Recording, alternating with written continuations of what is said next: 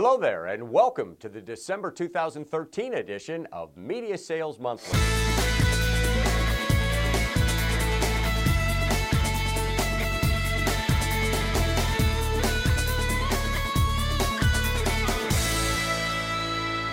If your clients are asking about mobile advertising, you might want to steer them toward text messaging.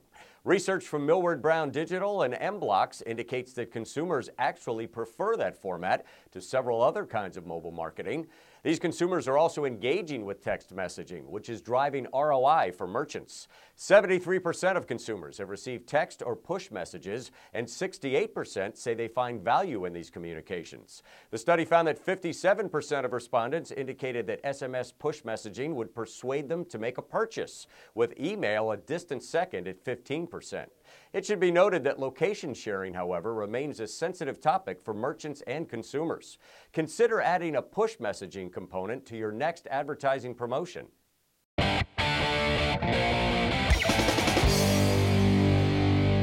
Which day of the week do consumers, especially women, feel least attractive? Mondays. Almost half of women call Monday their ugliest day, but the ugliest day of the week is also the most rewarding day for beauty retailers to connect with women who want to improve their appearance, according to PhD researchers.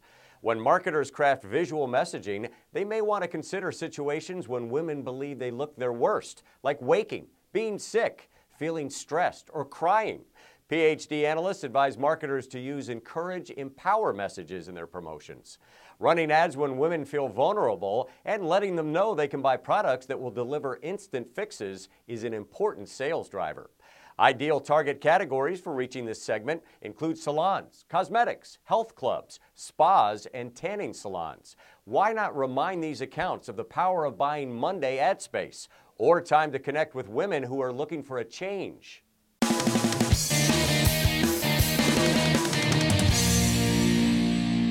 Crafting a compelling elevator speech may seem like a daunting task, but author Julie Bawden-Davis says it can be done in only 5 steps. She explains you can leave a lasting impression by following these steps. Start the elevator pitch with a brief, easy-to-absorb sentence that includes your name, your company name, and the service you provide. Next, identify the problem your company solves. Why should the person care what you do? Announce your promise. Be clear on the results the person can expect from your product or service. Offer proof and a plan.